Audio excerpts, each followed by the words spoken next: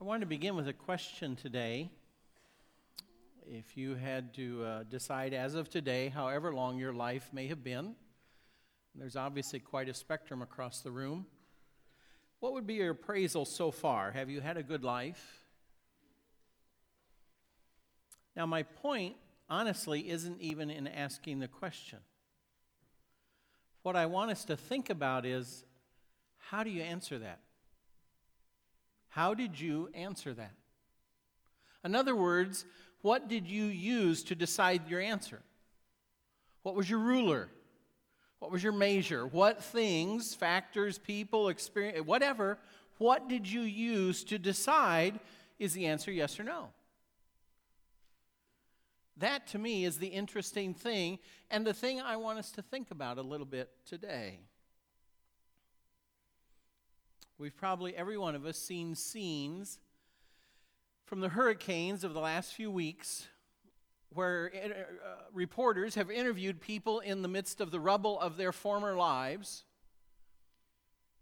But you've heard frequently them say, you know, I and my family are all alive and fine. We're fine. All this stuff doesn't matter.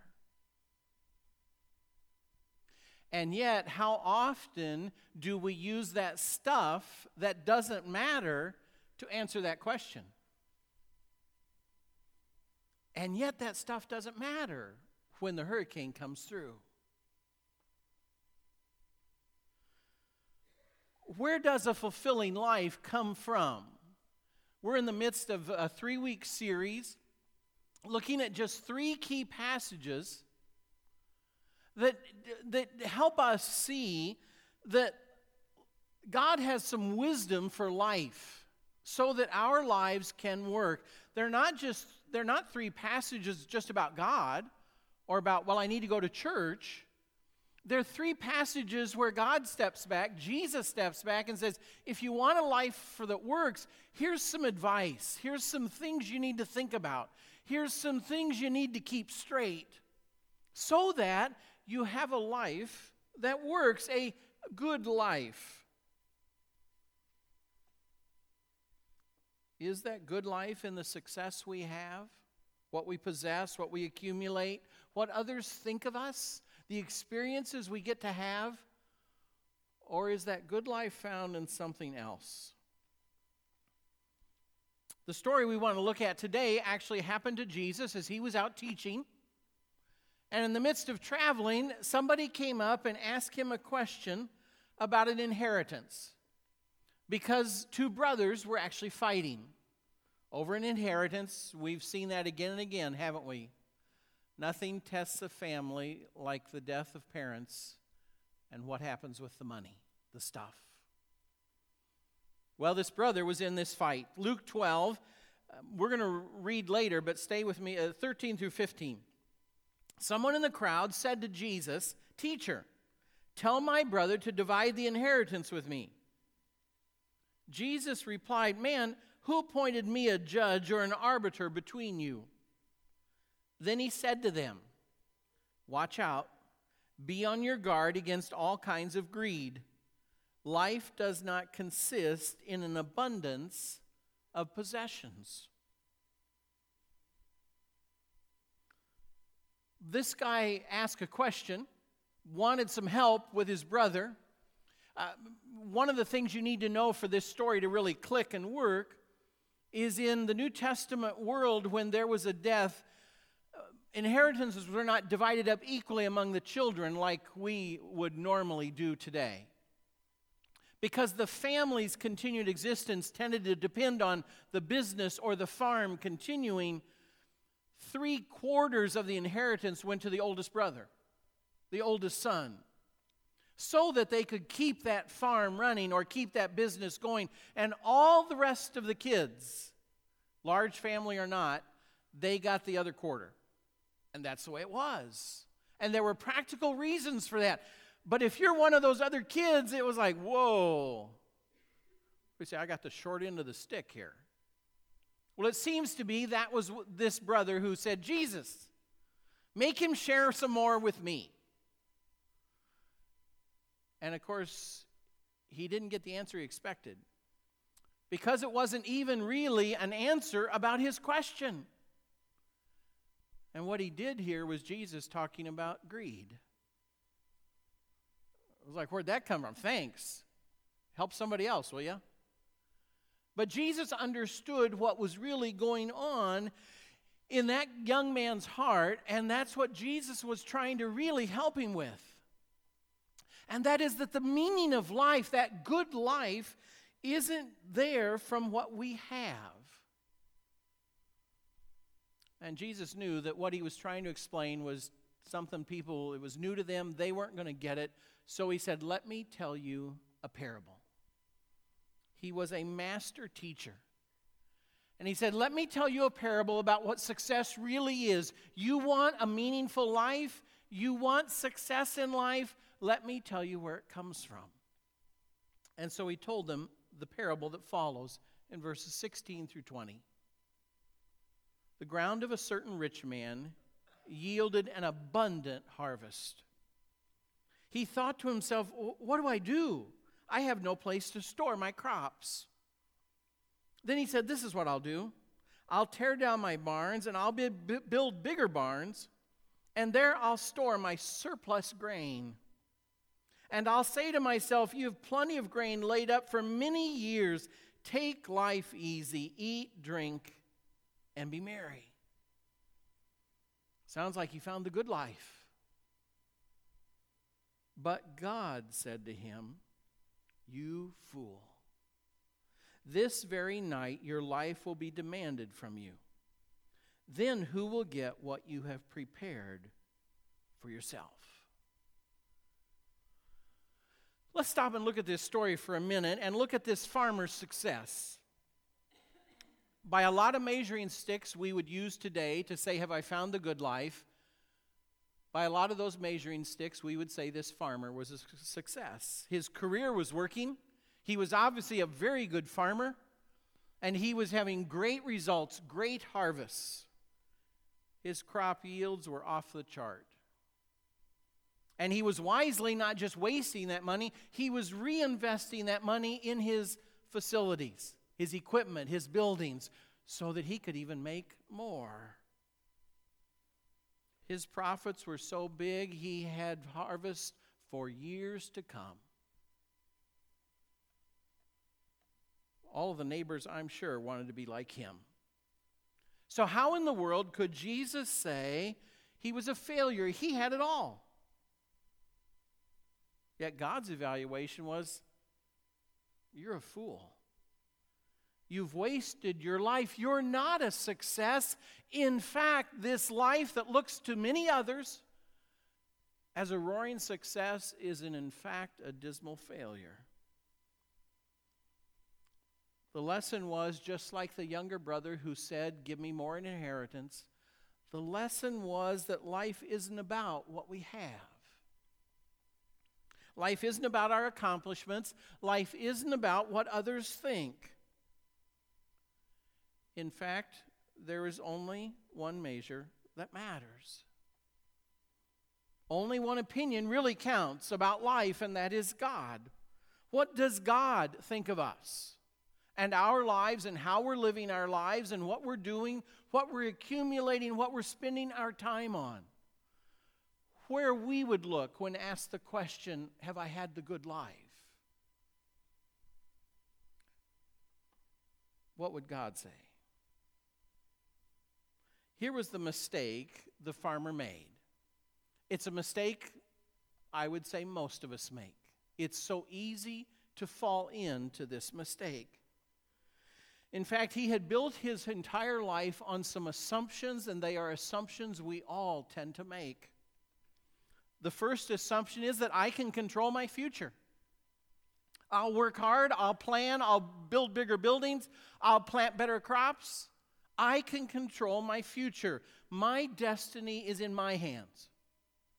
Based on how smart I am, how hard I work, how well I plan, if I save enough, if I take care of my needs, I control my future. His second false assumption was that what I have guarantees my happiness. If I have more, I will be happier.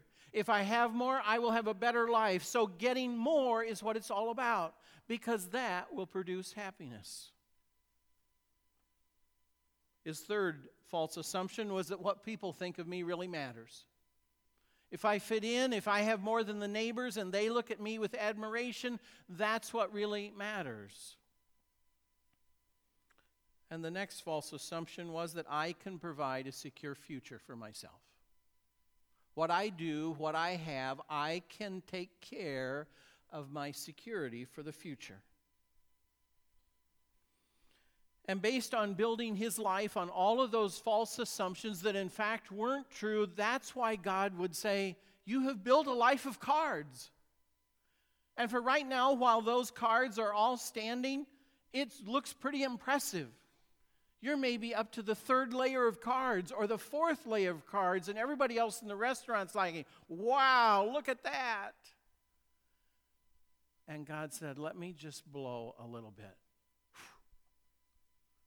and see what happens to the cards. What happens to that life that you thought was so secure? The truth he missed, the truth that God understood in looking at his life, is that he can't control his future. He didn't even know his future. None of us do. There is not a person in this room today that can control your future. We don't even know our future, do we? We don't know what's going to happen tomorrow. We think we might. We have some plans. But a year from now, honestly, we don't like to admit it, we don't have a clue, do we? Will we be here? Will we be employed? Will we be healthy? Will our family look like it does today? What can we do that we know about the future? The other truth that God understood, and that is that stuff doesn't provide happiness. It does for a few moments, doesn't it? 6 months? That's if something's really super good. And then pretty soon it breaks. We need more. We need another. I was reading a commentary this week for this, and William Barclay, his great old commentary, has had a Roman proverb I'd never heard. Wealth is like drinking seawater. The more you drink, the thirstier you get. Wealth is like drinking seawater. The more you drink, the thirstier you get. Isn't that true? We reach that next step and we're satisfied and happy and then suddenly, oh, gosh, the neighbor got a newer car. Look at that. Mine can't do that. Or whatever it might be. Wealth, what we have, doesn't provide satisfaction. What people think of me doesn't really matter. The truth is, which people? You look at our world today, one group is cheering for you and the other group is throwing rocks at you. Or what everybody today says, this is the answer. Did everybody be like this in 2 years? Oh, that stinks. And everybody's moved on to something else. Measuring our lives by what people think, you want to talk about hitting a moving target? That has to be the ultimate example of trying to hit a moving target. Because what people think is all over the map and it's changing constantly. That won't work. And we can't guarantee our future. We can't guarantee our health. We can't guarantee the economy. We've very clearly seen we can't guarantee the weather. We can't guarantee world events. We can't guarantee what other people do.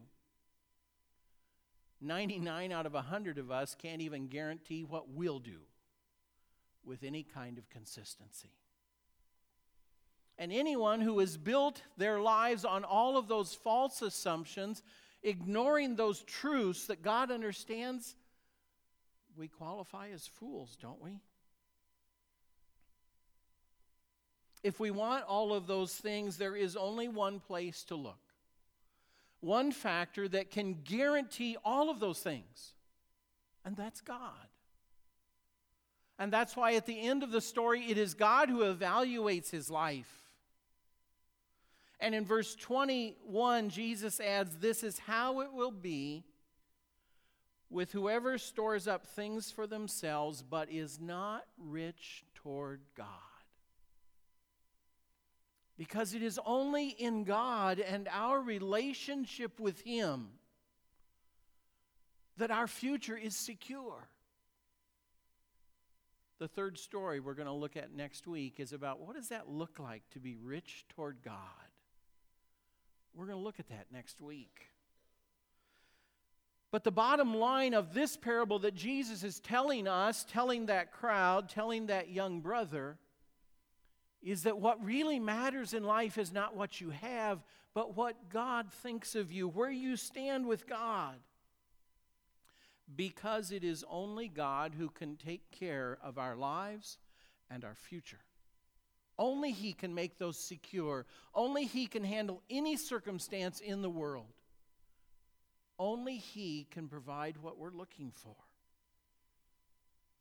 If we know him, if we accept him as our God, if we have a relationship with him, if we're listening to him as he gives us direction for our lives.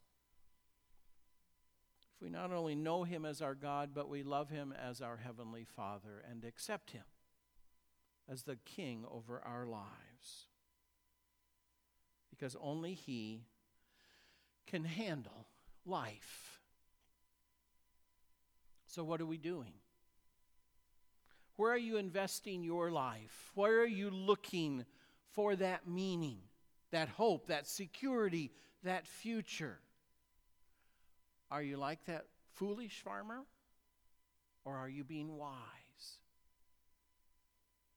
I wanted to try a little object lesson to help us think about that. Jason, this is your big moment. Jason made the mistake of sitting on the aisle, so I told him that I was going to put him to work. So stay right there, and I want you to walk towards that back wall, would you? And you're just going to keep going. You're going to go all the way to that TV back there, or close. Just don't pull it out of my, keep going. Oh, keep going, keep going. You're only halfway there. Now, this rope is really good news because it represents your life. About 6 more feet there. Oh, good. Okay, there you go. You see that? You have a long life. And honestly, truthfully, this rope doesn't end there. If it was going to be for real, and this rope represented your life, it would go out the back door. And Jason would keep going past 694. And this rope would keep going even through Iowa. I couldn't resist. And down to the Gulf Coast. And this rope would actually keep going past the equator. To Antarctica. And that rope would actually come curve around the world, and it'd be coming this way again. You think we're special? We are special. We're not some animal. No animal has a life like this. Only humans made in the image of God with the Spirit of God in them, the breath of God. We have that life because, you see, our lives do go on forever. Now, what you can't see is what I'm holding in my hand. There's about 1.5 inches of red.